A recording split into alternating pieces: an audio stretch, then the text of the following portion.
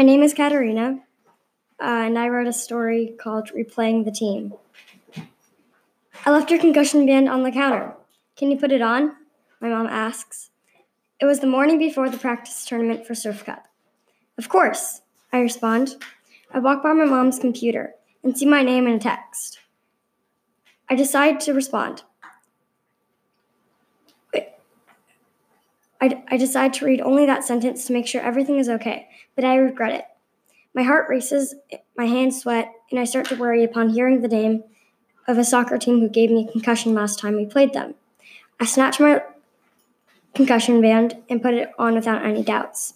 My parents and I strut out the door to await drops of rain pounding on our skin, so we sprint desperately to the Tesla. The inside feels 20 degrees warmer. I melt into the seat, with butterflies swarming all around me. My heart drops again thinking about playing them. My mom asks if I have my concussion band. I say yes, but this time I know what she means. My dad plays one of my favorite bands, Imagine Dragons, although it seems nothing can make me unstressed. After a 40-minute sweaty palm stressful drive, we finally arrive at the field. My dad says to quickly get out of the car, although I see no reason to sprint onto the field unless I want to be cleated and shoved sooner. But listening to my dad, I ran out of the car to await my teammates juggling, except for Sarah. Sarah sprints over instead. Kat, you're here, don't worry. I'm going to give them a concussion. I probably was not supposed to hear that, but since I already know, I see no reason to scare me more. I run over to the soccer balls and pick up one. I start by juggling. 1, 2, 3, 4, 5, 6, 7, 8, 9, 10, 11. And the ball drops to the sound of my coach calling us in. This is the first time ever playing 9v9, so let us try our best and hope that we do well, he constantly says through the game.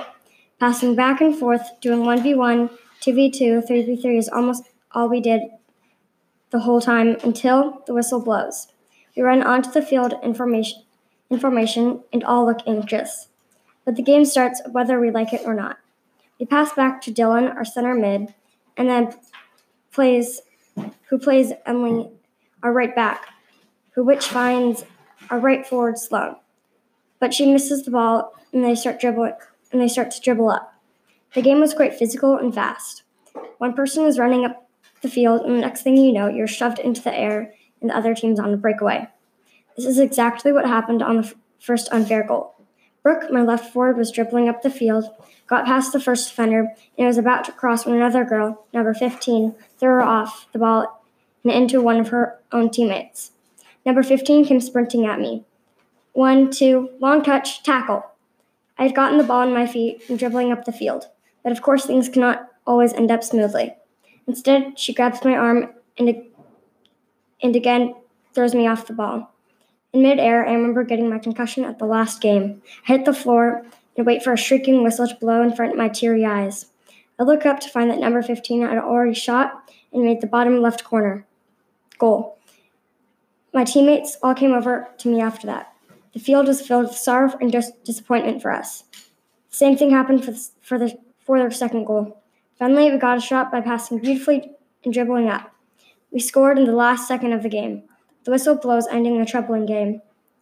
We all had been shoved, cleated, elbowed, and disappointed.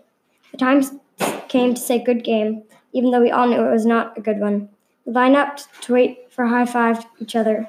Good game, good game, good game, and instead of another good game, I could see a fist charging straight for me. It felt like a boulder had just landed on top of my stomach, with the face staring and grinning at me. Of course, I knew who it was. I'm not going to pretend like I wasn't being shoved into people, thrown on the ground, dribbling past a girl, and then randomly falling. It was quite obvious who played the better game, and the score just came out wrong. I rushed over to Sarah and told her the story just for my own comfort. Although instead she tells my coach what happened. My coach, Coach Ricky, walked over to the other team's coach, and explained what happened after the game.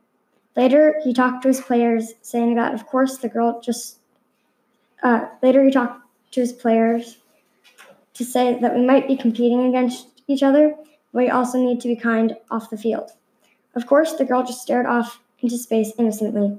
That was one of the worst games in my whole history of soccer.